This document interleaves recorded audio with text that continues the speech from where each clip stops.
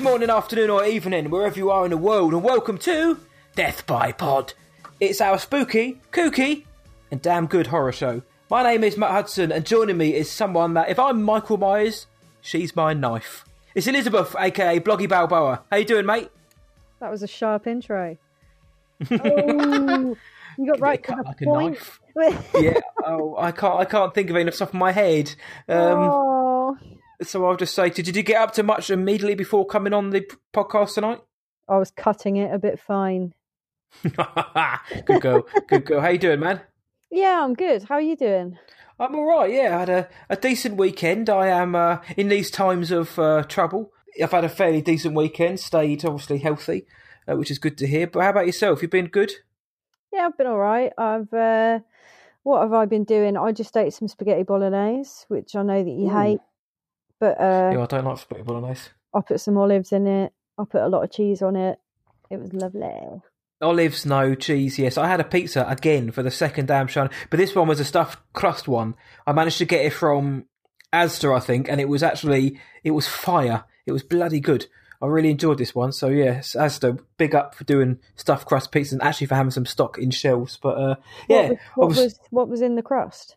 It was just a cheese crust because okay. I've seen like hot dog crust. I had one the other week with barbecue sauce in it. I was like, no, this is overload.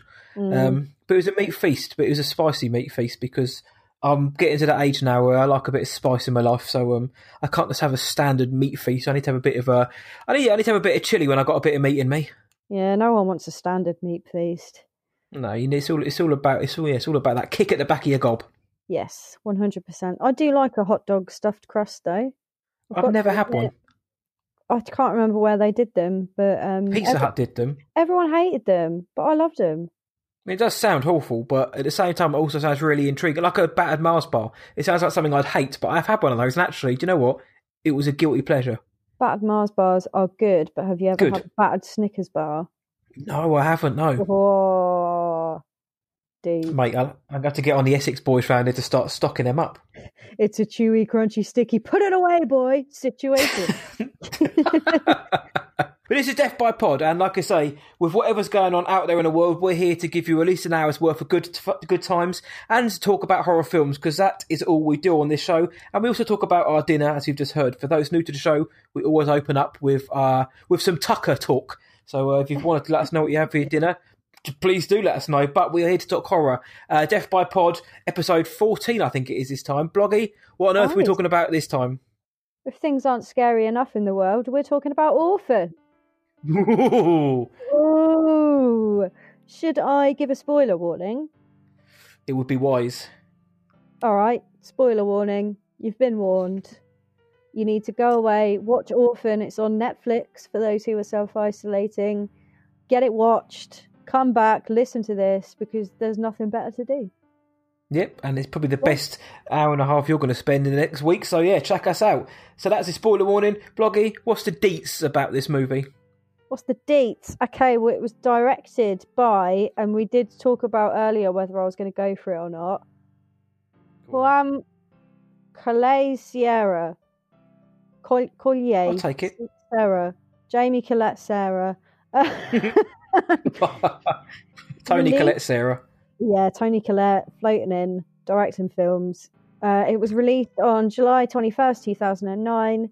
It stars Vera Farmiga, the woman we all know and love, as Kate Coleman, Peter Sarsgaard as John Coleman, Isabel Furman as Esther, CCH Pounder as Sister Abigail, which is a fucking wicked name. I've been waiting for the last 2 days for you to say that name. We've got lovable Jimmy Bennett as Danny Coleman, and this is another brilliant name, Ariana Engineer as Max Coleman. That's a brilliant name. Think you're going to say something? I was just going to say, do you reckon Halma Coyette Serra picked these people just because they got wicked names? Vera, Sarsgaard, Furman, CCH Pounder, Jimmy Bennett, and Engineer. Wicked. Engineer. Ariana Engineer. I bet he's actually James Bennett, but he's like, I've got to fit in, so call me Jimmy. Call me Jimmy. I'm Jimmy Bennett. I like to shine shoes and deliver newspapers. How's your apples and pears and your uncle? Oh, it's old Jimmy Bennett down the pub. How's your father, Gordon? All right, so it had a budget of 20 million and it made $78.8 million worldwide box office returns. Bad, actually. That's pretty good going, really. Would you like to know what this film is about? Drum roll for Bloggy's famous synopsis. Yes, I would.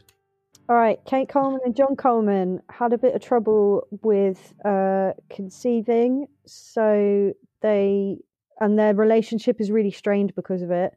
So they decide to get an orphan to fill the big baby-shaped hole in their heart. But it turns out that this orphan is a bit weird. Dun, dun, dun. That's it. Bloggy doesn't go on IMDb. She doesn't go on Google. She doesn't go on our Wikipedia. She goes into her own brain box to make these up. So I appreciate it every single week. Spot on, yeah. That's what it's about. So if you haven't seen it, that's what it's about. And last chance, if you haven't seen it, please do go watch it. So as we do, we talk about what we did like, what we didn't, our overall thoughts on the film. But we always start with our verdict on the film. There's no point leaving you hanging. Let's just get the good stuff out of the way first. Blogginald, Orphan, 11 years old. Do you like this film? I think I do. I've watched it so many times. I didn't need to watch it again for this episode. So I obviously like it, but it's so silly, isn't it? Really. Yes, I do enjoy it as well. I think I'm on the same level as you. I do like this film, but there's something which stops it kind of taking that next step to actually being, do you know what? I really like this film. I like it. And it's odd because I've bought this film. I've got it on DVD. That's how old I am. DVD. And I've had it for years. And I did a clean out of my DVDs about 5-6 years ago. And I couldn't bring myself to get rid of this. And I don't know why. So that's part of the reason why I wanted to talk about Orphans, because I wanted to go back and rewatch it and just realise why I didn't get rid of it. And I rewatched it over the weekend. And I felt the same as I did when I watched it about 10 years ago. I think it's all right. It's good. You know, there's quite a few good moments about this. There's a few moments which clang a bit, but there's a few things I really quite enjoy. It's solid, I think, is the best thing I can say. Yeah, it is almost as silly as Camelot, but it is a solid film. But I think there's, like you said, there is something holding it back from being of a certain caliber of horror film. It's very Friday night, a few beers with your mates. What the not fuck? Anymore. Yeah. Well, no, not anymore. No, it's not even top tier. Like if we're talking like A, B, C tier, or like A, B, C, D, E, F tier. This is kind of like mid tier horror for me, which could have gone up to like, you know, sort of like the higher mid. But obviously, when we go through and talk about like specifics and that, we'll probably be able to pick out more about it. But it's funny you say that because I'm with you on that. That it's something holding it back. It's not an offensively bad film, but it's not like mind blowing either. It's just pretty good. And I know people might think that's vague or general, and we could say the same in many films, but there is promise to this film, and there's quite a lot I do like about it. So without me going on about beating around that old bush, let's talk about it. Bloggy, what are some of the things which you did enjoy then? Some of the things I did enjoy. I enjoyed all of the build-up and how manipulative Esther is, and how she really digs into Kate and John's marriage and their past trauma, because they obviously overlook her because they think she's a kid. So I like that. I like that build up. I like the relationship that she has with Max and Daniel and how she plays with them. And I want to say that I like the twist at the end. Mm-hmm. I think the reason that I like the twist at the end so much is because it's so batshit crazy that you kind of can't not like it, even though it's just so stupid. It's madness, really, when you think about it. Although I did read that this allegedly happened in real life. You're kidding. 2019. 10 years later. A woman called Christine Barnett, they got charged with abandoning their kid, who was 9, and because they abandoned her in Indiana and fled to Canada. And it turns out it's not funny. Sorry. They reckon that they were victims of fraud, and they claimed that the girl that they adopted was an adult con artist who tried to kill them. So it turned out No way. they were told that she was 6, and she was born in Ukraine as well. Ukraine? Ukraine? She's That's it. Ukrainian. That's the That's one. it. Yeah. Yeah. Ukraine. That sounds like one of our translate jobbies again. They went to Canada. She was Ukrainian. But yeah, no, she was treated by some mental health specialists who basically said that she was an adult, but this couple were released on bail and things like that. I didn't read the full Daily Mail article because it just was going on, but yeah, they medical evidence said that she was actually born in 1989. So this really happened to some poor fucking couple, according to the Daily Mail, which is obviously a reliable source. Yeah, the Daily Fail. That's mental. That is mental, because on the twist, do you know what? I really like it. I thought it was great. And when I watched it again this time around, I totally forgot about the twist. And I genuinely forgot. And I was like, what's this building to? What is the end game here? And then as soon as it finished, I was like, yes, they made it fairly clear. Once you'd seen it in hindsight, when they're like, oh, she's really mature for her age. She's she's got a grasp of this, and she's very intellectual, and she's older than she seems. Blah blah blah. Like, only going back and watching it did I realise that. I was like, oh yeah, they made it really obvious for somebody like me who's already seen it. See, I thought I really dug the twist. Some of the things that came with it I wasn't overly fond of, but the actual twist of her not being a 12-year-old girl, she's actually a 33-year-old woman with, I've got to try and pronounce this. It's hypopituitarism, which is apparently a rare hormonal disorder that stunted her physical growth and caused proportional dwarfism. Yeah, that's how you say it. I think that's a really good twist. But to hear that it was in real life was weird. Hyperpituitarism. All right, show off. What is... No, I think I've said it wrong. Hypopituitarism. I think you're right, actually. Yeah, hyperpituitarism. It kind of sounds like a weird form of tourism. Yeah, just a smaller version. I'm a hyperpituitarist. I travel extensively. You just sound like terrorist as well by what you just said that as well. God, yeah. You don't want to be one of those guys. No, please don't be one of those. But I actually thought the twist was pretty sweet. Again, if you haven't seen the film, sorry, but that's what happens. It's your own fault now. We did warn you that there were going to be spoilers. Bare times about that. I think the twist was good. I enjoyed that. But yeah, the build up to it, where she's completely playing Kate and John against each other, I really like that. It's because obviously she's warming up to John. She has a closer connection with John, the father, and obviously it turns into she's trying to seduce him. But I like how she gets under their skin and really, really gets to Vera Farmiga's character, and obviously how she is with Danny, which is their young son, and how she manipulates Max, who's their daughter. She's only very young, and she's deaf and mute as well. They communicate in sign language to her.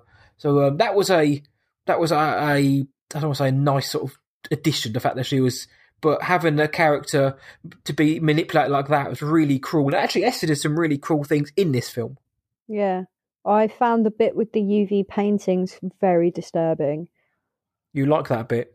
I didn't mean that to sound so dismissive. Yeah. You like that bit? You like it. You love it. No, I found that very just. Imagine that. That's the moment when the penny drops in it, and you're like, oh, she's got eyes for John. Yep, and also the fact that she was like, the pictures depicted her killing people as well, which was an issue. Yeah, there was a lot of sex and death. Yeah, from a 12-year-old, which we thought she was a 12-year-old, but it turns out she was 33. Isabel Fuhrman at the time was actually only about 12, I think, as well. So that must have been quite odd for Peter Sarsgaard to act alongside, obviously, a 12-year-old doing those scenes with him. Obviously, it's film, it's make-believe, but apparently those scenes were meant to be a bit more sexually graphic originally, but they cut it out and toned it down, which is probably for the best, I think. Yeah, I read that this film got some backlash from adoption agencies as well. I heard that as well, yeah. I did read that, yeah, because I thought it portrayed, obviously, adopted children or orphans as, well, evil. Have you got a pro-adoption service message on your DVD? I didn't see one, but because I said it was on the DVDs, and I was like, well, I didn't get that, so now I think all orphans are idiots. Yeah, you're never going to get an orphan now. Yeah, after what I've seen. Yeah, no, I didn't get that on mine, but I did read that. Yeah, it's I can kind of understand where they're coming from, but at the same time, it is a film, but there are other stereotypes in it. Like she'd come from Eastern Europe, so and they kind of class that as a negative against her, especially Kate Coleman, Vera Farmiga was like, she's from the other part of the world. Who knows? Those papers could be hooky. You know, they're not like us. So there was that as well. Yeah, there's a lot of. I guess there is a bit. You could, I don't know. You could say that about loads of bloody films. I suppose I don't. But I guess because it's called Orphan and it's about an orphan, and I can see why people that work for orphan and adoption groups would probably find this a bit frustrating.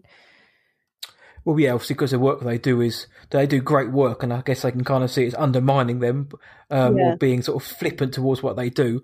One of the things I wanted to ask you was, in the last few weeks we've done things like The Prodigy, The Omen, and stuff like that, like demon kid films or like bad kid films. I know this doesn't actually end up being one, but how do you think it's kind of stacked up to those films at least when she was a kid, anyway? Yeah, I mean, I think Prodigy was obviously trying to be Orphan, but it was taking. There was something about Orphan that managed to get this weird mix right, where I'm not sure if it's supposed to be a joke, if it's supposed to be like a parody of itself. But something about it just kind of worked. It wasn't taking itself too seriously, whereas Prodigy was like, yeah, he's reincarnated, all scary, and it's like, no, it's not that scary, to be honest. Bit cack, wasn't it, in the end? I mean, at least Esther isn't doing anything weird like putting paprika on her chicken. I mean, that's fucking weird, though, wasn't it? Me. I know, just put a bit of aromat on, a bit of salt and pepper, and be done with it. Wanting to have sex with their adoptive dad is fine, but paprika, I draw the line. I mean, 12 years old, okay, people frown upon it, but do you know what I mean? Paprika on chicken when you're that age, just give it up, mate. Right, it's not right. Give it up, mate.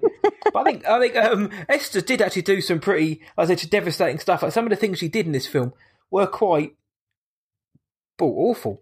Like, especially the scene where they kind of telegraph it early on when Kate, I can't stop calling her full name. Kate takes Esther to see the tribute to their angel baby. They call Jessica, their baby who died before she was born, and the rose bush and the lovely memorial plaque.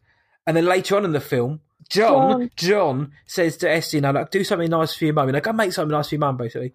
And she said, "Oh, mummy, I've got something for you," and pulls out the roses from Jessica's memorial.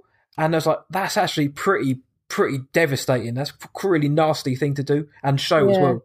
Well, because she says as well that as long as because they planted them in her ashes, so as long as that plant is still alive, then a bit of her daughter's still alive with it, and she hooked it all up.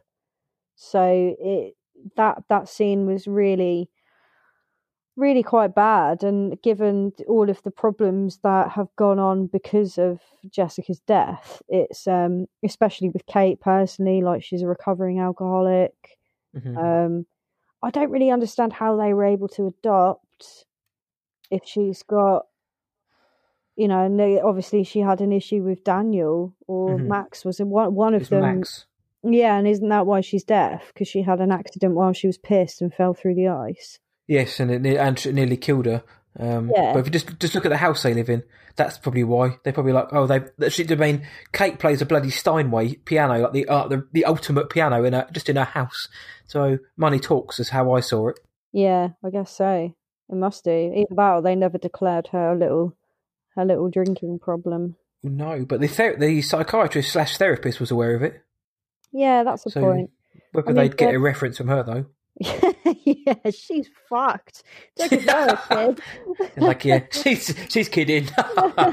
We laugh. Yeah, I wouldn't have used her as a reference, but I don't know how, or if that's something we've missed in it. Because you're right. But then again, she was by recovering. Was it a case of, look, it's a second chance? She hasn't had a drink in over a year. There's been no prior, no post. Issues because of it, and the kids are all happy and healthy, so maybe they just took that into consideration. Yeah, that's true. But yes, I found it all quite bizarre. Yeah, I mean, what else is to do? I've got a list of all the stuff she did, and I'm thinking actually it's quite extensive because towards the end, which I'll get into like the negatives, they're obviously like, come on. But I mean, she squashed Does she kill any one dog? She doesn't kill a dog, does she? No, she doesn't, but she kills a pigeon. Oh, she bricks the pigeon, doesn't she? She proper bricks that pigeon. To be fair, though, that was a mercy kill. Like, it was, but she really enjoyed doing that. To freak out the siblings, I'd have to respect Esther for not letting the pigeon suffer. No, yeah, she just absolutely destroyed. I like how they showed it on cat. They didn't cut away; they just showed it. I was like, yeah, wow, splat, brutal. And what else? She was she holds a gun to Max's head at one point. She hits the nun with the hammer, and then bludgeons her to death. She gives Jessica's roses to Kate. She puts the kid over at the park. She does that. She breaks the kid's ankle. She sets fire to a treehouse and then goes to smash Daniel's head in, a la Pigeon. She smothers Daniel in the hospital and then tries to seduce the husband. And obviously, when she's revealed to be Lena, the 33-year-old, she goes in another spree. But what I liked about the film, certainly up to the point where she's revealed to be Lena, the 33-year-old lady, is just how they really went out of their way to show that she's an absolute psycho. But all that stuff I've listed, and that wasn't even all of it. There were other things she did, but just at those moments in general, they didn't just do one or two things.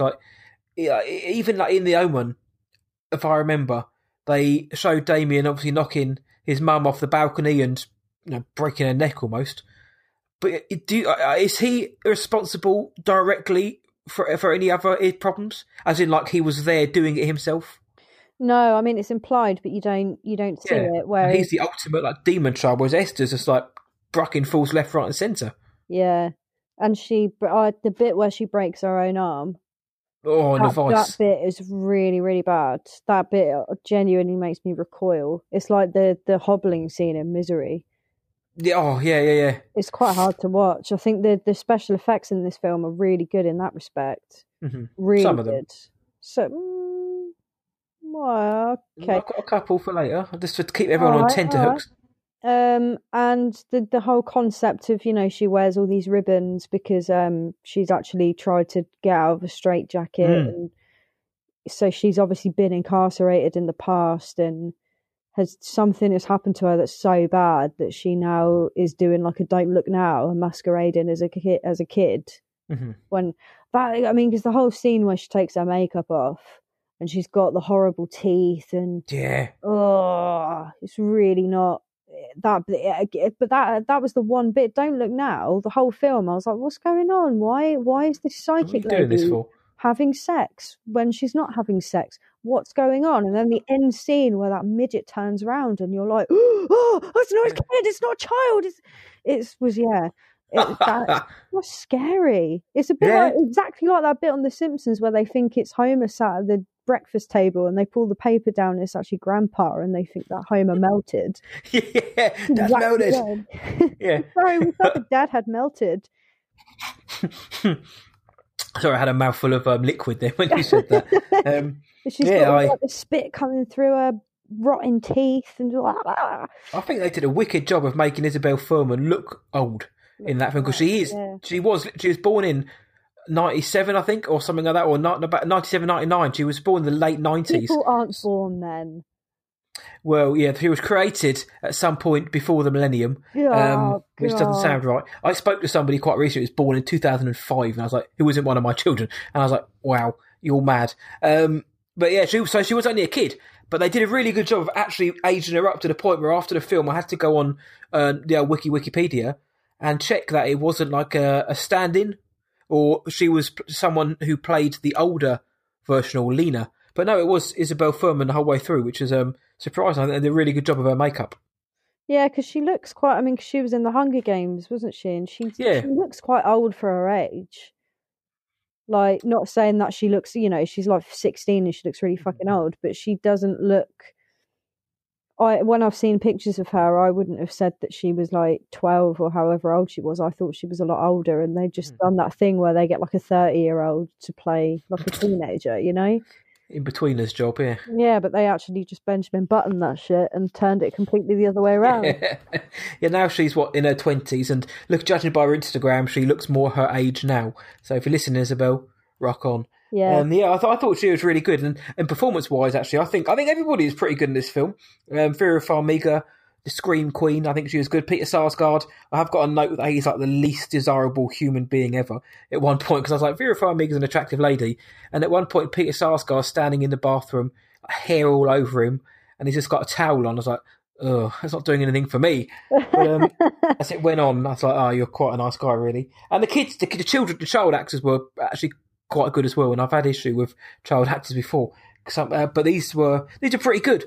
I thought they were, especially Isabelle Fuhrman. I think she did well in a role which she could have been a bit rubbish if it hadn't been done well. Like the demon child can be very unconvincing if done incorrectly. But I thought she was really good in this. I thought it was really jarring. This is really weird, but it's really jarring seeing Vera Farmiga without Patrick Wilson. I felt so odd when she came on the first time, and Peter Sarsgaard was behind. I was like, You're not Pat. It's like Anchorman. You're not Ron. So you're not Patrick. Who's this guy? And honestly, for about 5 seconds, it properly took me out of the film, and then I got back into it when because they just had that because after that they had the baby death scene in hospital, which was fucking brutal. Even though it was a dream sequence, it was like proper traumatic. Yeah, that bit was really scary. I find it hard with Skarsgård though, because the first thing I watched him in was An Education. So I just look at him and think nonce, just instantly. I'm just like, oh, you're a wrong un, mate. So then when this whole thing was going on, sorry. Yeah, sorry, but I've typecast you because of that one film you were in. So then when him and Esther started getting really close, it was already in my head that there was going to be something going on. I thought it was going to be from the other side. I thought it was going to be him. I was like, well, I see how you did Carey Mulligan wrong. And then when he's in the orphanage, though, he comes out of the toilet grinning and like rubbing his hands, and I was like, that's probably not his proudest wank, but now it probably was. Yeah, maybe it's dirty Skarsgård. Yeah, Peter, you're a good lad. With Skarsgård. Yeah, you're a good actor, and we really appreciate you. Please don't sue us for slander. There was something that, the more I think about it, there was quite a lot of scenes in this which I did like. Whether, okay, the opening scene, like I mentioned, the dream sequence was really visceral. But when I was watching it got a reaction out of me, which is what horror should do. We've said that so many times, but if it can elicit some sort of reaction, which isn't, well, that was shit, then I think it's done its job. And I was probably watching it like, oh God, and it's like really tough to watch. And then even some of the other scenes, like saying, like when she squashes the pigeon, that is done brutally. And it's like, right, okay, this is where we're going now. When she hits the nun with the hammer, they show it on camera, and you sort of see the impact as the nun gets like proper bludgeoned. And I was like, so whilst I don't like the scenes for that reason, like, oh yeah, go on, hit her again, love. I liked the fact that they went there and they didn't cut away. And this film was only a 15 though, which I know you have to go quite far to get an 18, but there was quite a lot of violence and like children swearing and children on children violence. Yeah, because there's a bit where she holds a shank to his like dick, basically, isn't she? Yes, it was neck and then goes down, yeah. Yeah, and she says that she's going to cut his dick off, and then he wets himself, and she's like, oh, you pissed yourself. She said, I'll cut your little prick off before you know what to do with it. And then she was like, oh, you pissed yourself. And then just walks off. Oh, that's really awful. Like, yeah, and the way she manipulates the other kid, yeah. Yeah, it's quite bad. But I was shocked that she actually did those scenes, that they got her to swear. And I think, well, because I was also quite shocked that not that Farmiga was in it necessarily, but that Skarsgård was in it as well. Mm-hmm. And then when I looked it all up, it's obviously Leonardo DiCaprio produced it. Yeah, I didn't know that at the time. No, I didn't either. And then there's loads of really weird, tedious links between how when she falls under the ice, it looks like Jack from Titanic falling under the ice, and then there's Kate Winslet, and people are making really tedious. But I mean, I think there's a reason why what's her face that plays Esther, Isabelle Fuhrman. Yeah, I think that he'd already got designs for her anyway. I think she was very lucky to be, not that she didn't deserve it because she is a really good actor, but I think Leonardo DiCaprio helped her along a bit Interesting. in this. Because you don't often see that children that are in these kind of films actually go on to do. It's quite rare, isn't it, that you get a child actor that then goes on to, from a horror film, that then goes on to do other things and has. Well, yeah, I mean, there will be some out there, but I can't, off the top of my head, and on one hand, I can't think of a huge amount. There will be some, but I can't think of many. I mean, of the films we've done, like young Damien Thorne is best known for beating the shit out of a couple of cyclists. Yeah. Linda Blair for Repossessed, and now doing a lot for charity as well. Good on you, Linda. The boy from The Orphan, he was in it and then went on to do The Orphan.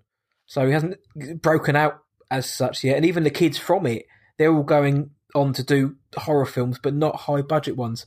So again, they've still got a long time to go for their career yet. But I can't think of many. But yeah, there will be some, of course. Yeah, I'm trying to think of any that would have. I mean, Johnny Depp was in his late teens when he broke out with Nightmare on Elm Street, so he wasn't a kid actor. I mean, even that girl that was in Silence of the not Silence of the Lambs, bloody Silent Hill. She was a really, really good actress, but I don't think she's been in much. No, I mean, poor, and also, so like Heather O'Rourke could have gone on to do some good stuff. She did all the Poltergeist films, but of course, tragically never got the chance to do it. So that could have been interesting to see where she went. Yeah. I can't think of any. But again, listeners, kid actors who have got from a horror background, have gone on to set the world alight, or even just do well. Let us know, because I'm struggling. Again, there's probably one like outstanding one which we can't think of, but or there really isn't any. I mean, I think the problem is that, obviously Linda Blair and stuff, as soon as you look at her, you just think Exorcist. You don't look at her and think of anything else. So I think it's quite difficult for a child actor in these kind of roles to then be able to move on and do something else. And the fact that she was then able to go on to do quite a few films since, especially Hunger Games, which I know she didn't really play a very nice character, but she's done a fair bit, really, hasn't she? Yeah, well, she has. She was in After Earth and all that kind of shit. I mean, this is a genre film, as are they, but the horror is like a proper sort of. It is a niche genre film, where if you get caught in it, then you can find yourself getting typecast in those roles. I mean, Vera Farmiga, she's doing very well, but she is a scream queen, and even when she's on television, like the Bates Motel, it's got that underlying horror stuff to it. Yeah. So she's kind of like even she's kind of found her calling, but it's within the same genre. And obviously, if other people break out, but it's something that when he gets his hooks into you, when he gets his knife in your gut, you're kind of sucked in and you're kind of typecast and pigeonholed. And it's good to see like a young actor like Isabel Fuhrman hasn't been typecast, and hopefully she won't be. But there is talk of or apparently there's confirmed that they're going to do a prequel to this film called Esther. Now I don't know if she's going to be starring in it though, but she'd probably be the right age now to be a younger Esther, because she's 33 in this film. And she's only 21, I think, in real life, 22, so they could easily probably make her look like 16. Yeah. So be good to. So there's our talk about not typecasting her, but it would be good to see her come back maybe to do this. But even though I'm not in probably the slightest bit interested in a Esther prequel, but it could be quite good if done. I don't know. There's just something about, because we know the end game, we know the story, and we know what happens to her, and I know that can be quite a closed-minded way of thinking about it. But what can they do which isn't surprising? And the plot I've heard is basically this plot for Orphan, just regurgitated. Oh, okay. Is it based on the family that she was at before, where she burnt the house down? It was similarly. Then she gets taken in by an American family who start to think something's wrong, and then and then just when they start to worry, they find out she's a psychopath and blah blah blah. So it's basically the plot of this. I'm hoping that it will go more into like what turned her this way. I'm hoping that it will go. Perhaps she had her own mummy daddy issues. Mm-hmm. But yeah, I mean, there's a good story there, but I don't know. It's been a long time. It's been 12 years since this film came out, and the film did do very well. 20 million budget, 78.8 million. But I mean, in the film world and the film circles we move in, and social and all the stuff we read and get involved in, I don't really see anybody talking about this film or a sequel, prequel. It's kind of come out of nowhere. It was only really confirmed in February of this year. I knew there was a reason that they put it on Netflix. They always do that, don't they? Like they had Snowpiercer on Netflix for bloody ages before Parasite came out.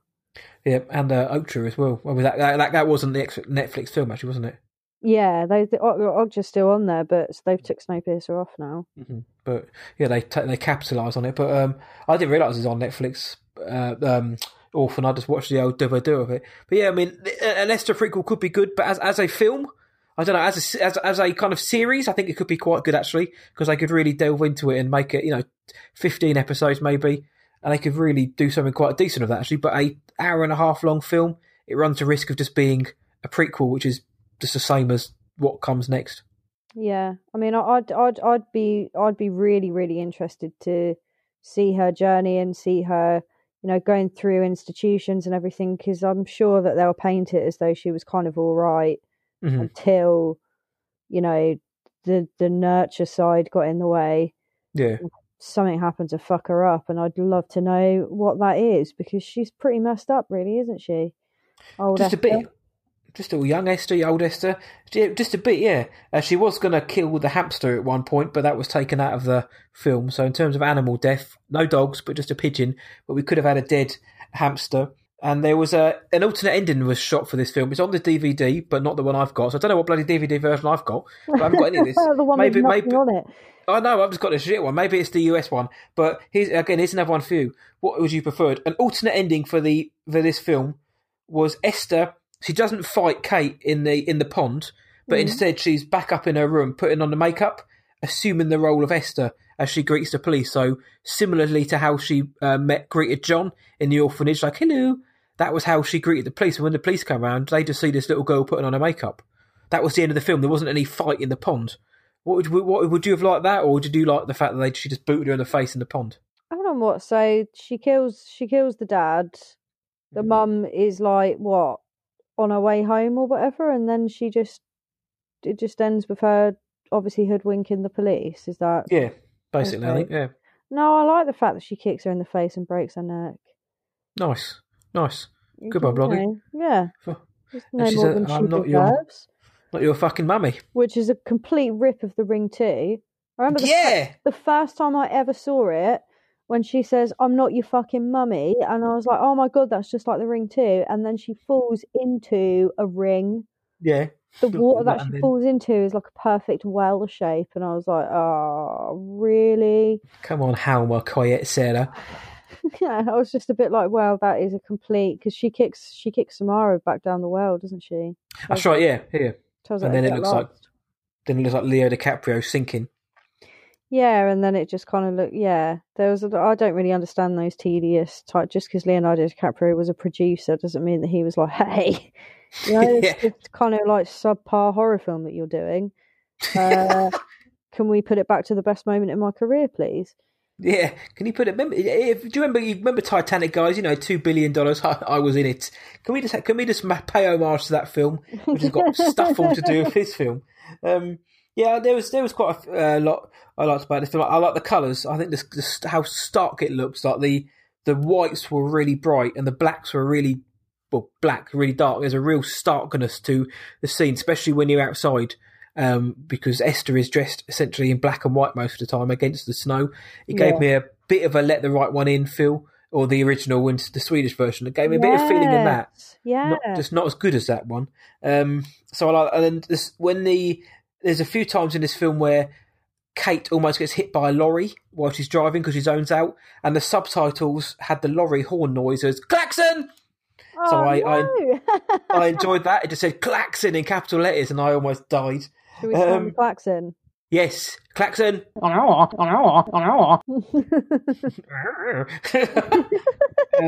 Anything just to get the klaxon in. Yeah, so I'm trying to think of anything else. I mean, the baby book about the baby sister going to heaven, I thought was a bit. I don't know if I liked that or not. I wasn't sure about that.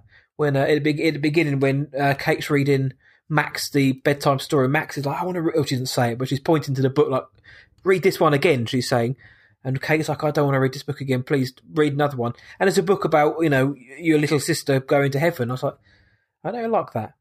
I suppose probably at the time, though, she would have been a little kid and they wanted her to understand why her mum was pissed all the time.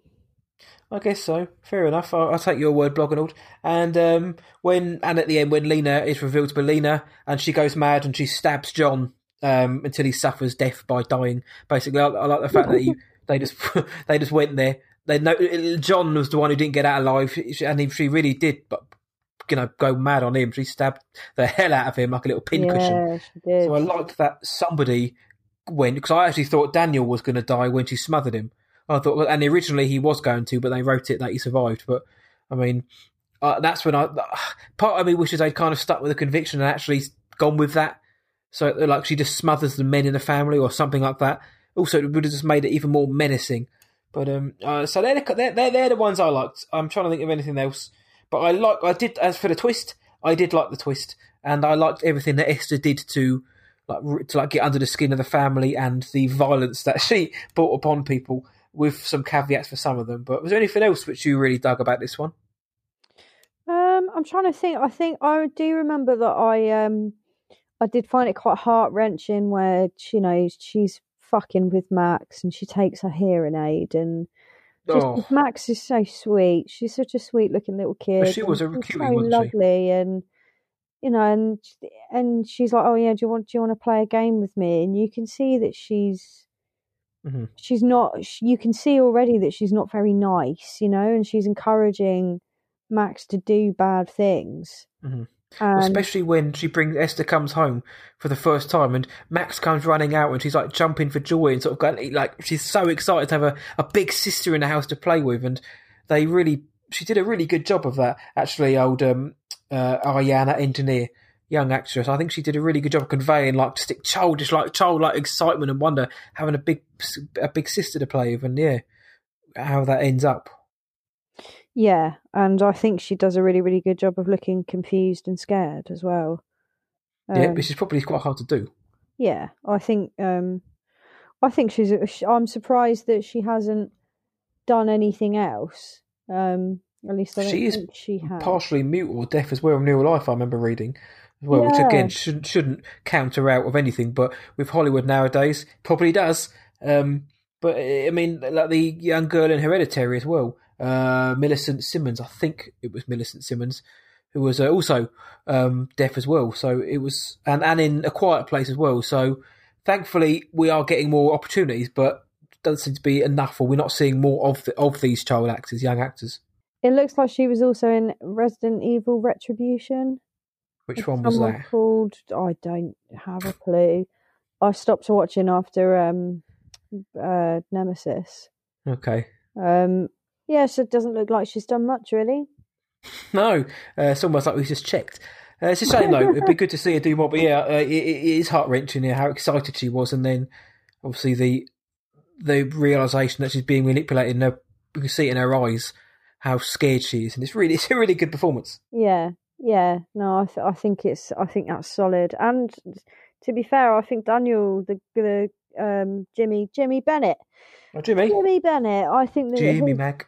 His performance is really good as well. I think that he plays that, like being embarrassed about what she's wearing, and already off to a bad foot because she's going to be a stick in the mud and he's going to get the shit for it, basically. So I really enjoy just all of the dynamics, at the fact that she's a foster child or an orphan or whatever, and she's coming into a family dynamic that isn't hers, must be difficult enough.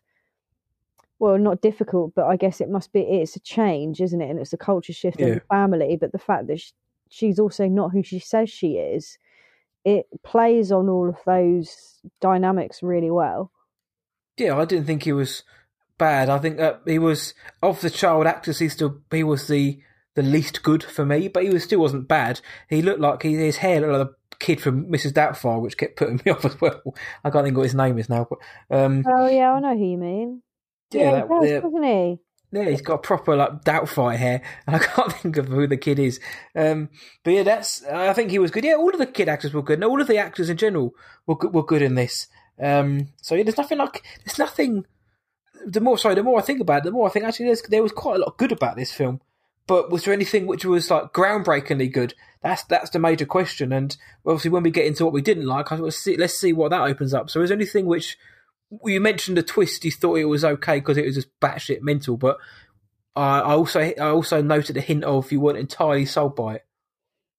Yeah, it is a bit. It is a bit far fetched, to say the least. I mean, obviously, I wasn't expecting it, so that's great. And I think some of the reason that this film doesn't play out like other films is because the acting is just good all round. There isn't anyone in this film that I thought, oh, it was a bit of a piss poor performance, really. There's, I think the acting really holds this film together, because if you put the same sort of people that were in The Prodigy into a film like this, where it turns out that he's actually an old man who is just wearing makeup, you would be like, what the... It would be like the Anaconda of the Bad Seed world. It would be like, what the hell's going on?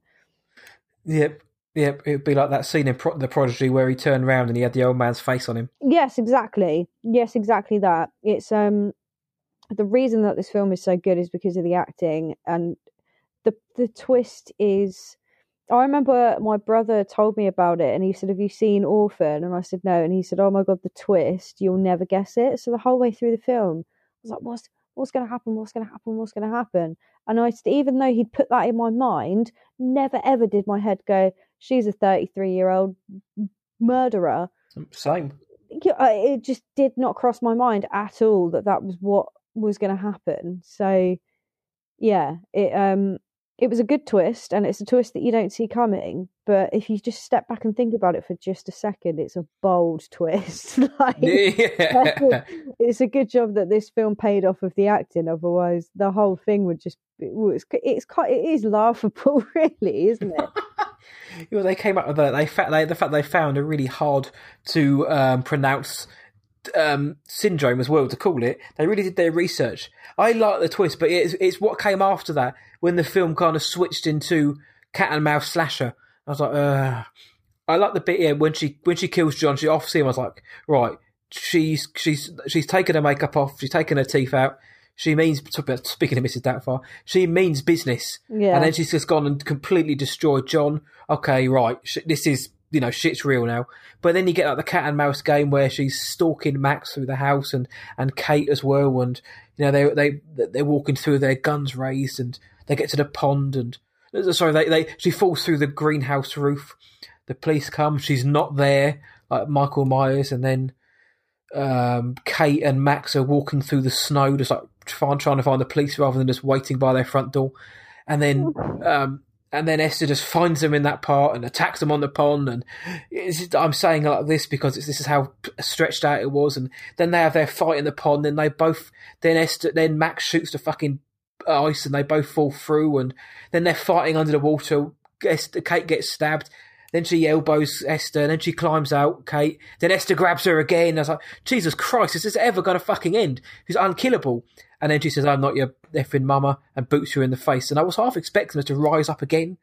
But it went on. There was just so much going on. They really stretched it out to the point where they spent an hour and a half, maybe hour and 25 minutes, showing what a complete psycho, for want of a better term, Esther was. And then within about 10 or 15 minutes, they squeezed in as much as they could for Lena, Esther's alter ego, or real ego, Lena. And I was just like, right, there's too much going on here. It's too unbelievable. I wasn't a massive fan of the way the film ended. And it did actually end really abruptly as well. When she boots her into the pond and it ices over, it basically then kind of fades to the credits. Yeah. Yeah, I agree with what you said. I think it was very drawn out. And I think, I don't care that she's 33-year-old. She's still the size of a child. Mm-hmm. And I don't think that was where it just became a bit unbelievable, because I think there's adrenaline. And if you're having a psychotic break, you do have more strength, disproportionate strength. Like, that's been proved. But I don't understand how this small little person is able to, fight it out like that. I certainly couldn't.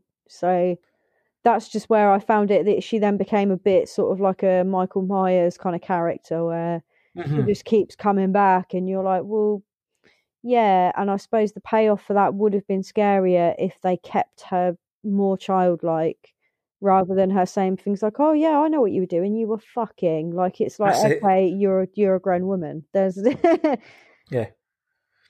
I think they should have played more on her sexual desire as well. I think there should have been more of that. I think because that was the disturbing part for me, was not only has she been masquerading as a kid, she clearly fancies the dad. Yeah, and when the woman at the park was hitting on John, and she obviously then tells Kate about it, but and you could tell that she was like hitting on the dad, but of course he kind of just thought it was like childish infatuation. Had they gone a bit further with not those two crossed. Had the filmmakers gone further with her like infatuation towards older men, maybe there could have been more to it. Yeah, and I think that there could have been more kind of manipulation on that sort of I'm an adult and I know things side, and especially with the kids as well. Because I mean, she did. If you think about it, if you're a 33-year-old woman who has had quite a successful career killing people, you're not going to let the kids know that you're a nutter. No. I think there are a lot of things that obviously to play out the twist, they've made it as though she's doing silly things because she's a kid who's a bit dodgy. But that's why I'm interested to see the prequel, because I want to know sort of how deep this goes, I suppose. Yeah, because when you say it like that, it could be interesting. But I still think a series would be better than just one film, just because you can take your time with the storytelling. I just fear it'd be rushed, or in this, but certainly in the modern horror terms, contemporary horror, it could just be arse basically, because it's been such a long time. But who knows? It's been confirmed, so let's hope it gets made and we can do another Death by Pod about it in the next 18 months, 2 years when it comes out. The scene in the play park where she breaks that kid's ankle, I did like it, but I didn't, because it was telegraphed very quickly with that the bitchy kid she's left alone at one point and she starts looking around and like creeping around like, whoa, where is she? What's going on? And the music was sort of like dun dun dun dun dun dun, like something was going to happen, and they kept having these fake out jump scares, and I was like, they telegraphed that something was going to happen immediately, which took out any kind of like feeling of what's going to happen here, because I knew they was going to do something to her from the moment she sort of was left by herself, looked up, saw the parents on the other side of the park, and started looking around. I was like, well, now I know something's going to happen. It's just a case of when. But it wasn't a case of, I wasn't like, could it be now? I was just like, get it over with, because we know you're going to do it. Whereas something like the Babadook, when what's his name pushed the girl out of the treehouse, you probably knew something was going to come, but it was a lot more raw, and it's just a case of like, I'm going to push her out of the treehouse, and you're going to watch it thwack, rather than this whole built-up thing. So I wasn't overly bothered by that scene. Yeah, I think there was definitely some scenes that didn't need to be included. Like, it's just as well, like the whole bit with the nun coming over to check up on them, even though she clearly, I assumed that she probably wasn't even really a child in the orphanage, or I just didn't really understand it. I didn't understand the fact that the nun came to check up on them, and then the fact that she obviously suspected something, and it's like, well, you obviously suspected something from the start, and that's why you're here, kind of thing. But she obviously never got the chance to say anything because she took a hammer to the head. Yeah, she didn't come out of that fight too well. Yeah, they kind of hinted at it when John was upstairs in the orphanage talking to Esther when she was painting, and Kate came in with CCH Pounder, Sister Abigail, I believe. Was that her name? I think so, yes. It was Sister Abigail, Sister Pounder. And when John was talking, he's like, I need to introduce you, this is Esther. And they showed us a scene of Sister Abigail's face where she's kind of like, ooh, like she's kind of like side-eyeing. And then the next scene, she's like really happy. She's like, oh, this is really heartwarming and great. So they kind of, it's almost like they shot scenes of her where she was kind of, she knew something was wrong. but didn't want to say anything. But then they decided, actually, let's scrap that storyline and just go with nobody knows who the girl is. And I felt that a bit odd because the nun did kind of show signs of knowing something was wrong. Yeah. But in the end, it just turned out to be just a hunch. But I think that's thinking about it, and it's more of a trope in obviously like possession movies, but that sort of all-knowing nun that comes over just to be Christianly and ends up copping some kind of scare or gets killed, or that seems to be a trope. And I think it was set up so that we could then see her kill this nun and be like, oh yeah, there's something not right, because she does that quite early on, no? It is earlier than I remember, yeah, because she bucks a kid in the park and breaks her ankle. And that's when Kate's like, she's done this. And then the orphanage in Russia was sitting like, oh, you must see what's going on. And John's like, nope, nothing to do with the kid. And then, just out of the blue, Sister Abigail turns up probably about halfway through the film maybe, so. Because I can't remember why she killed her. Just because Kate was talking to her, basically saying, I think something's wrong. I think she attacked the kid in the school. At the park, plus at school she's playing up and she's doing stuff at home. Basically, Kate had been venting concerns to the nun, and Esther was telling Max, look, this lady's come to take me away. Then that Sister Abigail, she was lying. She's come to take me away. She's, we've got to go and we've got to do what I say. So basically, she killed her just because it was somebody who was getting in her way of what she wanted, basically.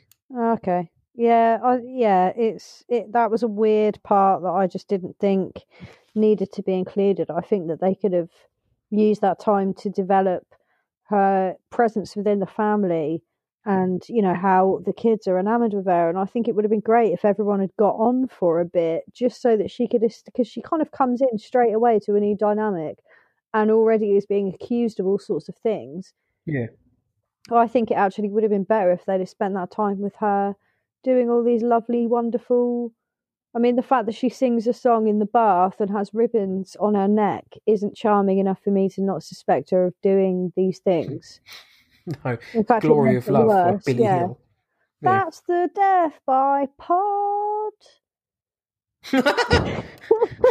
That's our new theme tune. That's the Glory of Pod. Dum, dum, dum. But yeah, there was nothing about her. There's nothing about her that was charming enough for me to not suspect her. I think they could have done a bit more with that. But, yeah, I'll get there. Yeah. Hey, the joy of hindsight. This is why I'm not Leonardo DiCaprio. No, this is why I don't earn billions of pounds writing scripts. I'm not going to sit here and tell them how they should have ended a film just because I didn't like the pond scene. That's not my job. My job is to sit here, watch it as a consumer, and be like, well, I didn't like that, but I'm not going to tell you what you could have done differently. I don't like it at all. Yeah, don't like it. Don't like it. Talking of scenes that didn't need to be in there, there's a scene when she's in school and the bully, the bitchy kid as we call her, who she breaks her ankle, she knocks her Bible out of her hand and all the pages go everywhere, and she starts screaming. And the shaking effect I found hilarious, like the camera shaking around her. Yes. I didn't like that. That's that's like when you get given like your camera at school and you're like, oh, earthquake. Yeah, it's exactly like that. It's like I didn't need the camera to start shaking for me to understand that she was screaming loudly. Just having a bit of a mental issue there. You can tell by the shaking of the camera.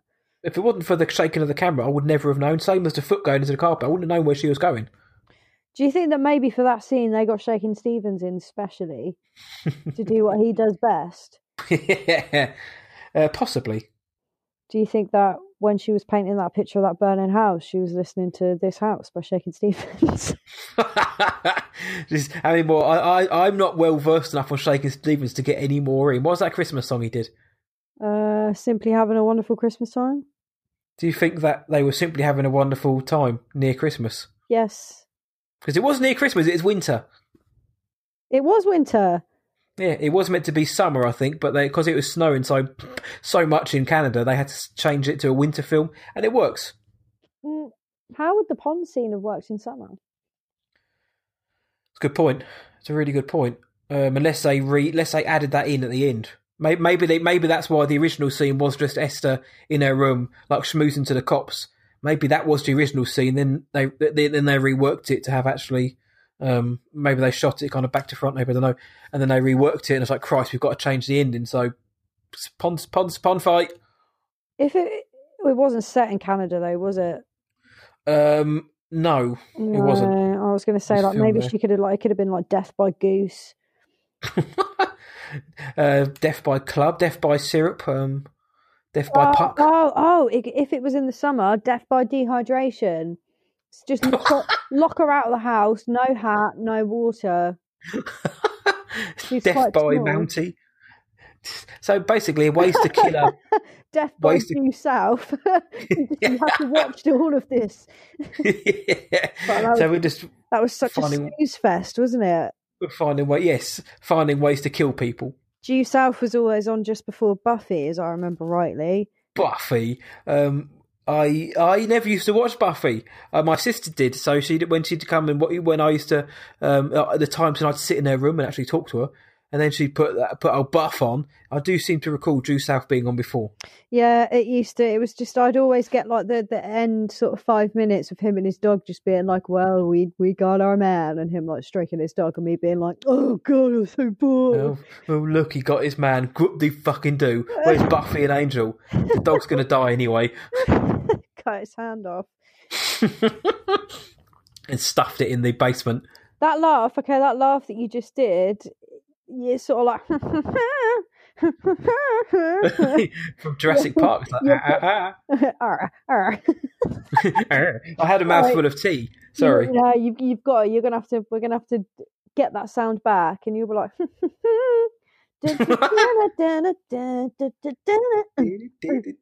All right, well, I'll send it to you, and you can play around with it in your isolation. Okay, thank you. It's all right. It's nothing, but I mean, obviously, you've got nothing better to do. Of course, what I do in isolation is between me and myself. Yes, well, yeah, you can have my laugh to help you along.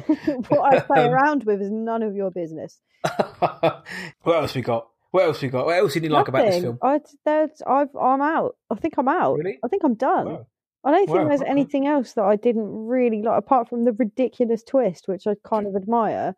There's not... For the balls of it. Yeah, there's not a whole lot that I don't like. I didn't like the effects of the shot. Some of the effects in the nighttime were a bit naff, like with thunder on the outside of the house was clearly CGI shot and it looked arse. But then there was a really great shot when they utilised the cracking of the thunder when Esther is watching over Max as she's sleeping. Mm. And the lightning lights up her face. I thought that looked really good, illuminated by the lightning. Yeah. The handbrake scene where she takes the handbrake off the car and off of Kate's car and Max is in it and it goes down that icy hill. Oh yeah. Again, I wasn't overly bothered by that because I was like, I mentioned that they went out of their way to show what a badass she was and what a little fiend rotter she was. That was one step too far for me. Not because I thought it was so horrendous and I can't believe she did that, but I was like, well.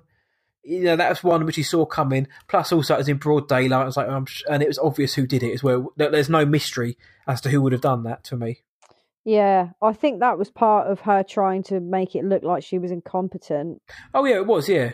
Yeah. But, I mean, surely this is me being like overly pedantic now, but surely there was somebody who would have been like, no, actually, I just saw that little girl do it. Yeah, this is it. I mean, there's, and the fact that the husband never fucking believes her until it's too late. I really hate that. I just, at least in Prodigy, he got on board pretty early on that there was something wrong with him. Yeah, you agree. That's right, because even rewatching it, you are like, come on, John. Because at first I was like, yep, I could see where he'd try to think, well, this is mad. This is what you're saying is mental, I don't believe you, up to a certain point. But then when they're in the hospital, and even before that, she's laying everything out to him. And you're like, mate, even a dunce would start to think, actually, yeah, maybe you've got a point. Yeah. And the fact it's like, nope. It is a bit silly. Some of the writing in this film left a lot to be desired, I think. Yeah. It wasn't the worst written film in the world. The script wasn't actually that bad, considering it could have been. So that was quite good. It wasn't really anything I hated. I just wasn't keen on the pond scene at the end. Like the play park scene was meant to be like one of those big moments in the film, but I think they ruined it themselves by just overly telegraphing it. And there's some of the effects, like when she screams, and I was just like, yeah, could have done without that. It wasn't great, but in terms of derailing it, the twist worked for me. Had that not worked, I think that could have like really clanged. Yeah, I think it was a risk, and it kind of paid off. Yeah, kind of. Still don't know if it paid off or not, but I mean, I've seen it quite a few times now. It's not a horror film that's going to keep you awake at night and bother you and upset you. It's not even necessarily a horror film that's going to make you jump. It is a lot more like I don't know, arachnophobia, or that there's some kind of playfulness to it that means that you could probably watch it in the afternoon on a Sunday or late at night. It's like The Others or something. It's There's something holding it back. There's something which is, and in a film where she is quite brutal, there is still something that holds it back. Yeah. Had they followed up on that kind of that really strong 1-2-3 punch of the twist, of the makeup scene, and then her killing John, I was like, bosh, bosh, bosh. Okay, that's now we mean business. But then it just fell apart after that for me. But the twist itself, though, yeah, thankfully it worked for me. I think a lot of it as well as it's playing on almost like, like postnatal depression, or that kind of feeling of how awful would it be if you go through the whole thing of adopting a child and you just can't bond with it. Or well, I don't know what gender the child is, but if you can't, shouldn't assume. It would be very difficult. So I think it's a horror film that's perhaps geared more towards women and that kind of like maternal horror, a bit like The Babadook and everything else. But whereas The Omen is very focused on the man, it's the dad's horror of great point. This is my only son and he's not turning out to be the man that I want him to be. I think it's the fact that the Prodigy is the only one that mixes that up, really, where it's a woman and a son rather than mother, daughter, father, son. That's enough credit we'll give to that film. That's a really good point, though, actually. No, I hadn't thought about it like that, but yeah, because it is the mother's made to feel bad throughout the film, essentially, or her demons are brought back against her, even though,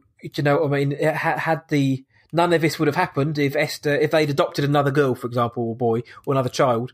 None of this would have happened. She wouldn't have regressed and gone back to booze, even though she pulled it away. None of these issues would have happened. So she's using her past sins against her. Whereas obviously the father's just like, no, not happening. Kid loves me, and she even says it. She loves you. She's all about dad, dad, dad. And he's like, what do we do about it? So yeah, that's a really good point. I hadn't thought about it like that, and that's why you're on the show, to teach me stuff. Well, I guess like right from the beginning, that whole scene where she is obviously struggling with the fact that she had a miscarriage. I mean, that in itself, it would be easy to see that as that's my failing as a woman, as a mother. I can't even nurture a baby and keep it healthy inside of me. I've had previous issues with my own children. I'm an alcoholic. I've done this, I've done that, I've done this. And I think Esther is the kind of manifestation of all of those worries about her failings as a mum, actually coming back and saying like, yeah, and now I'm going to make everyone else think it too. It's no longer just kept to her diary. It's become real. And I think that's why her violent reaction at the end is so brilliant, because she's just like, no, fuck you, mate. I'm not having it. Like, I'm a perfect, like, she proves that she can protect her kids. And she's finally letting go. Yeah. And it's playing on the alcoholism as well, and the fact that she is strong enough to throw it away. The only person that doesn't trust her is her husband. Well, I guess the reason that Esther attacks her as well is because even Esther trusts in her ability as to be a good mum, because she knows that she isn't going to stand for it, whereas John's a bit of a soft touch. Yeah. I think there's a whole other side to it, probably, if you were to look at sort of like horrors of like maternal horror. They're often would be right up there with playing on those kind of issues. Well, especially when Esther drops that bomb line of, she says to Kate, it must be hard to love an adopted child as much as your own. I was like, oh. Yeah. I heard that. Pulls her out instantly, doesn't she? Yeah, she's like, yeah. And that's one of the lines that the adoption agencies had an issue with, but I can probably see why as well. But yeah, that's like a proper, just like, this is me laying my cards out on the table now. Yeah, and maternally, that's to have somebody say that to you, like bring it out to you straight up. How like you've just said, she can't. The bond isn't there, or she can't. She's trying to get the bond, but for some reason it's not working. Then to hear that line, it's just like, what more do I have to do? And then obviously it turns out you just have to break their neck and drown them in a pond. Yeah. It would be good it'd be a good start to actually adopt a child as well, I think. Yeah, if I ever do adopt, which I'm not going to, but I will now check they got to get a DNA test and all that done now to make sure they're not a 33-year-old Eastern European lady. All right, well, I've got a treat for you. You've got me an Eastern European lady who's 33 years old. I've got an Eastern European lady who's 33 years old saying death by pod. Oh my god, okay. Are you ready for her? I'm ready. That was a man. Don't assume his gender. Don't assume the gender. Do you want to hear it once more? As a lady? This is a woman, by the way.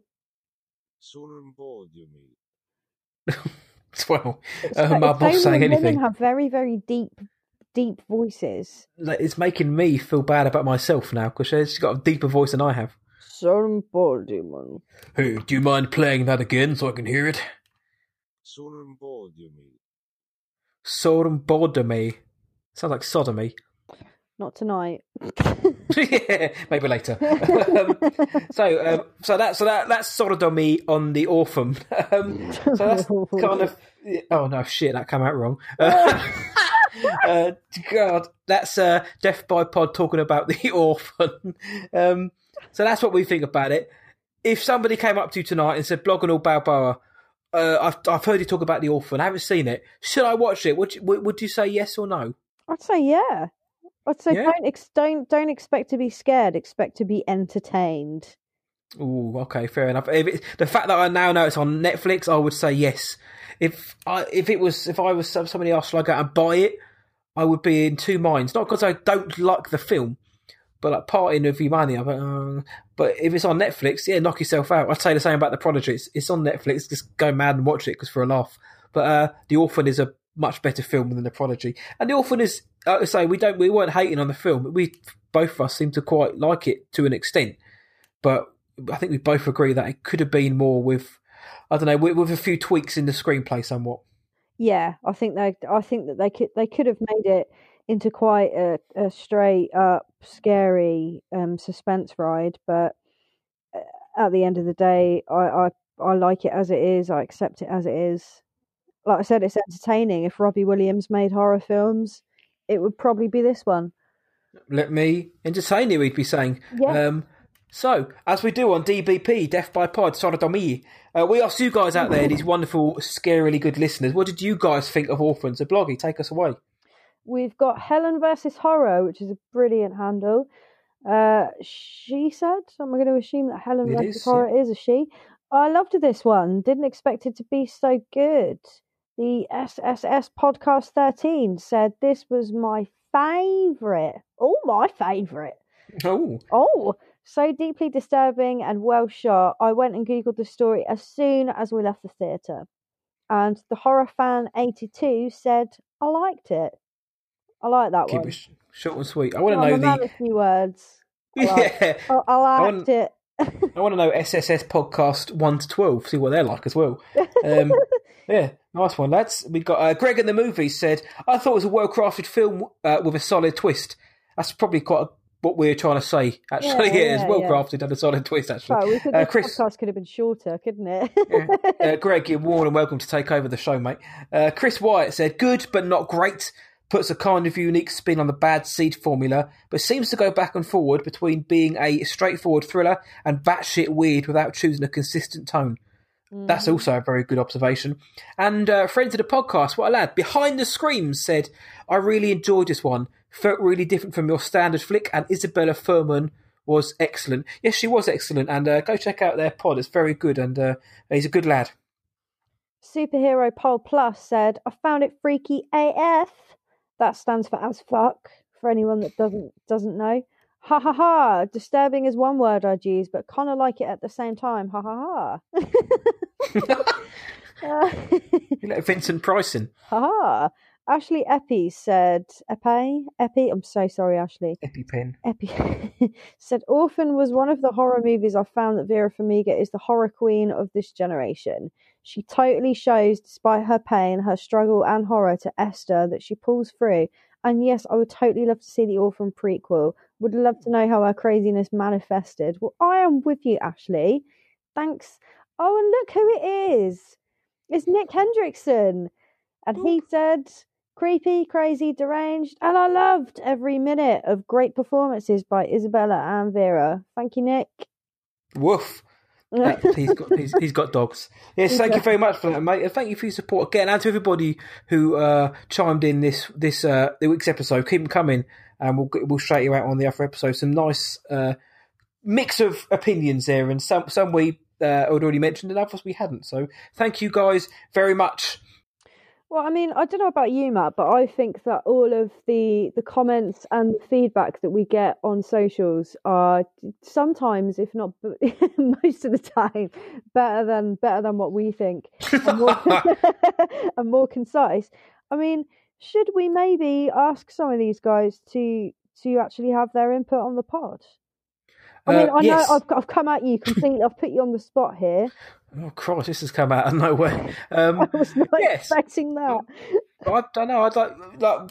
I reckon we could do. We could ask someone to send like a voice message, or we'll give them a topic and say, right, send us in like a short voice message, 1 minute, 2 minute voice message, and we can bounce off it, and we'll get a load of them on, and we can do a couple of shows every now and then.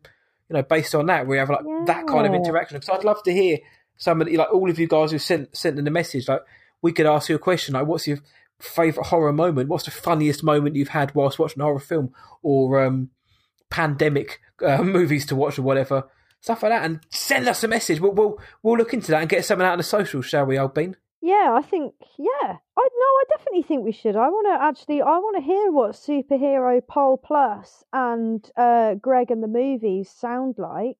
And Ashley Epi and Helen. Ashley Epi and Helen and Chris, SSF Podcast 13 and Bloggy. Horror 82. Ask me. You already know what I sound like.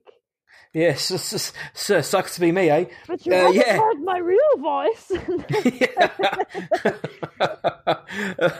think that's a good idea. Yeah, so we'd like to get some more involvement of you guys, or so yeah. We'll look out for on the socials. We'll put it out there, and maybe we'll tag some of you as well. And if you'd be so kind or so bold, and if you don't want to get your voice out there, it's totally fine as well. But we'd love to hear from you guys. So yeah, keep an eye out. Get your voice out for the pod. Get your voice out for the pod.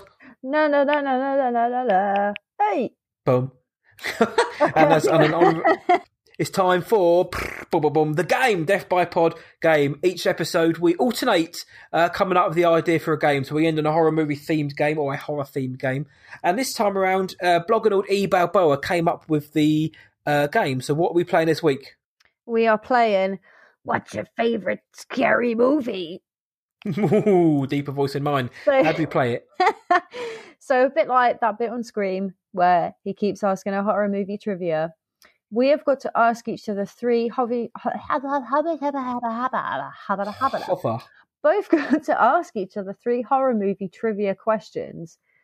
The correct answers means that we stay alive, and the wrong answers, we get a knife in the gut, just like on Scream. For everyone you get wrong, you get stabbed. Fun. I look forward to getting stabbed. So yeah, 3 questions: fight or flight, survive or die, go hard or go home. Bloggy, shall we? We shall then. Ladies first. Okay. What is the screen time for Dr. Hannibal Lecter? Oh. Now, there is a between, so you have to get at least one of them right. Okay. I know he's not in it for very long. He's like the shortest. He won an Oscar for like the least screen time. So is it between? It's between 7 and 9 minutes. Final answer? Final answer. Been stabbed. It is between 12 and 16 minutes. Oh, no. Well, I was quite close, but it doesn't count. There's some arguments online about which one it is, so I just put the in between. Yeah, I just put like Fuck 12, it, I'm not between gonna 12 watch and it 70 minutes. Yeah. All right, over to you then. Here we go, Bloggy. Let's see if I get to stab you in the gut. Right, Bloggy. Only 6 horror movies have ever been nominated for Best Picture at the Oscars. What are the 6 films? Silence of the Lambs. Yep. I I will say that 2 of these are, to call them a horror film is generous. I call them psychological thriller / horror. Psycho. Nope. I'll give you a couple more chances though, because there's 6. The Exorcist. Yes. So The Exorcist, Silence of the Lambs, that's 2 of them. I don't think Hereditary was. Nope. Rosemary's Baby. Nope. I'll give you one more chance. Actually, I'll give you 2 more chances because that will take you up to 6. Suspiria. Nope. Oh, I've got one more chance to get it right to stay in the game. Do you know what? My boyfriend plays football and he's going to kick your ass.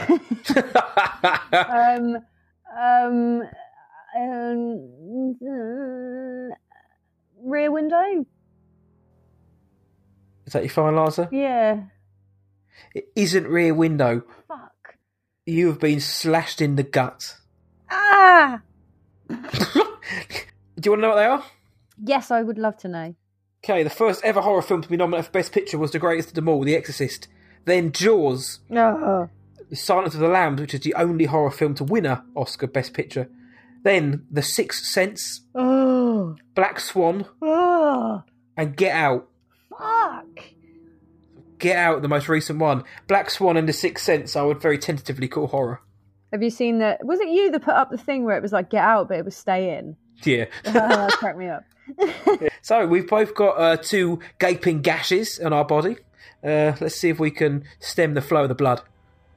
In what film does Phoebe Cates reveal the traumatic death of her father on Christmas Eve by falling down the chimney and breaking his neck?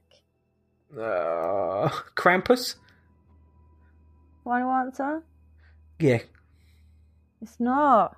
It's Gremlins. Oh, of course it is. I was going to... Yeah. Oh, yeah. I should have... I've got Phoebe Cates. Oh, Christ. As soon as you said it, I was like, Phoebe Cates. I remember she was. I used to fancy her as a kid because Gremlins scared the shit out of me. Gremlins twisted me as a child. I hated that film, but now I love it. Oh, mate, that's really obvious. Gives me goosebumps when she says that he was obviously climbing down the chimney to surprise them, and then and then smell a really bad smell.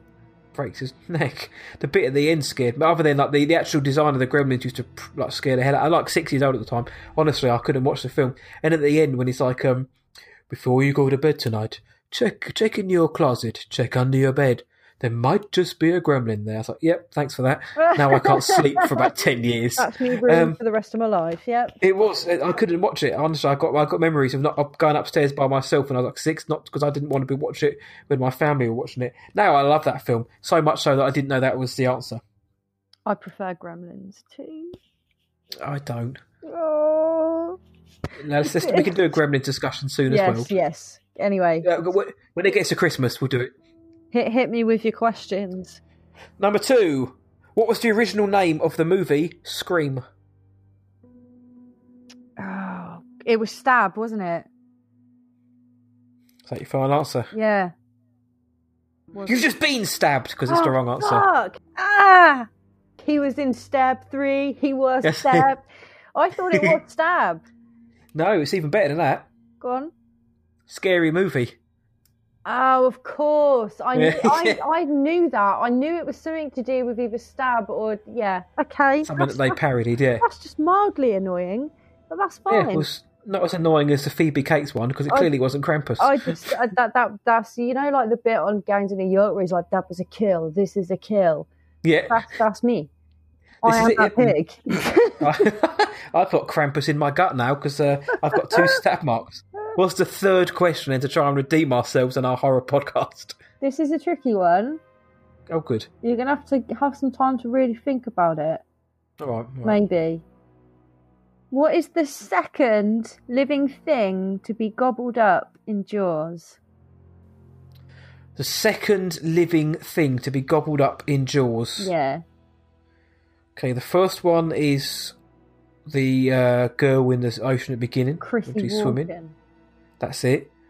The second thing... Oh God, don't they cut the damn thing open to find out? God. Because they cut the shark open and it's got like number plates inside him. Got to be dog. It is a dog! Yes! Phew! Fuck you, knife! People are going to hate that because it's under so much. There's just before Alex Kidner gets eaten with the raft and all the blood and everything. There's a guy that's got the dog and it's called Pippin or Pippet and he's like Pippet, and it doesn't come back, and you just see the stick like floating, and you're like, fucking dog's been killed. One of the early examples. You don't actually see it happen, but Pippet gets eaten. Yeah. Because they have to cut it open, don't they? Well, that's because they're waiting for like the boy to fall out, not the dog. Yeah, I don't want to stand by and watch that Kidner spill out all over the dock. That's it. I'd rather the dog fall out. It's fine. All right. Well, I am 1 up now. I have only got 2 gash wounds. For you, your final question. Are you ready? I'm ready. How many days did it take to film the classic shower scene in 1960s Psycho? How many days did it take to film that scene? Oh, but it was Hitchcock and he was mental, wasn't he? The 45 seconds of film. How long did it take to film that? I'm gonna. Do I have to get it exactly, or can I just be like, can we round it? Well, there is only one day. It is literally a number. So. Oh, okay. It's because I'm a nice guy. I'll give you 2 chances because I don't really want to kill you 3 times. Stab you 3 times. 7. Final answer? Yeah. You jammy bastard. It is 7. It is. That's the thing. It is. We got it. We got a draw. Well, yes. Number 7. Shit, we've got a draw. I hadn't planned on this. One of us has got to die. Okay. Well, firstly, well done for getting the answer right. That nice one, because it could have been any number in the history. Okay. So it's a tie break. We hadn't planned on this, but as it so would be, we actually have questions in the back of our brains to ask. So, Pluggy, what's your tiebreaker? Your sudden death question? What is it? It's a true or false. Ooh. In Rosemary's Baby, Mia Farrow ate raw liver on camera despite being a vegetarian. True or false? Ooh, that's naughty. That is naughty. Oh. It sounds like it should. It sounds like it should be true, but then I'm thinking, is it too obvious? I'm going to go with. I'm going to say it's true. Sure. No, but I'm going to go for it. It was the right thing to do, Matt. Phew! Am I saved? You have not been stabbed. Yes! Yeah! Ah, good. Nice one, Mia. And for you, Blogonald Balboa. This one ties into the question I asked earlier on. Silence of the Lambs won the Best Picture. That included, how many Oscars did it win that year? 3. Is that your final answer? Yes. I'm afraid I've got to stick this knife right in you. Oh no! Ah! I'm really sorry. Ah! He won Best Picture, won Best Actor for Anthony Hopkins, Best Director for Jonathan Demme, Best Actress for Jodie Foster, and Best Adapted Screenplay for Ted Talley. Fuck. 5. So 5. Nominated for Best Sound Mixing and Best Film Editing as well. So 5 out of 7 it won. Bloggy, I'm very sorry to have to put you down. It's okay. It's okay. Are you going to string me up and hang me on a tree so my parents could come home and find me? Yes. All right. All right. Yes. Or I might stuff you in that, cut off your hand and stuff you in the basement. Sprinkle some paprika on me for some good measure. Yeah. Yes. Or I'll just give you to the beard that's feed and say, you know what, do what you want. So that was the DBP game. That's her boyfriend, by the way. The Death by Pod game. is done. I eagerly look forward to whatever the next episode one is. I have to look forward to it because I've got to come up with it, so that could be interesting. But that is that for this episode of Death by Pod. Bloggy, thank you so much for coming on once again and talking some horror. Just yawning. Thank you for having me. any time, tired face. So next up on the next show, we are going to be talking about Hellraiser, Clive Barker's Hellraiser. So going back in time, but before we start talking about Hellraiser, if the world wants to find you online, and why wouldn't they? Where can they? I must warn you, I will swallow your soul. She will. I will. But if you do decide to follow me, it's at Bloggy Balboa on Twitter and Bloggy Balboa on WordPress. Check it all out. Check all of it out. You can find me whatIwatchtonight.co. Check it out. whatIwatchtonight.co.uk and across Twitter and Instagram. You can find the show at Death by Pod on Twitter and Instagram. And as Bloggenald mentioned earlier on, alluded to, yeah, keep your eyes out on that. We're putting out some calls for you guys to help out and give us a couple of spicy voice messages. So if you keep your eyes out for that, and we'll get working on that. But yes, until next time, that is that from me. See ya, and from Bloggy, it's bye bye.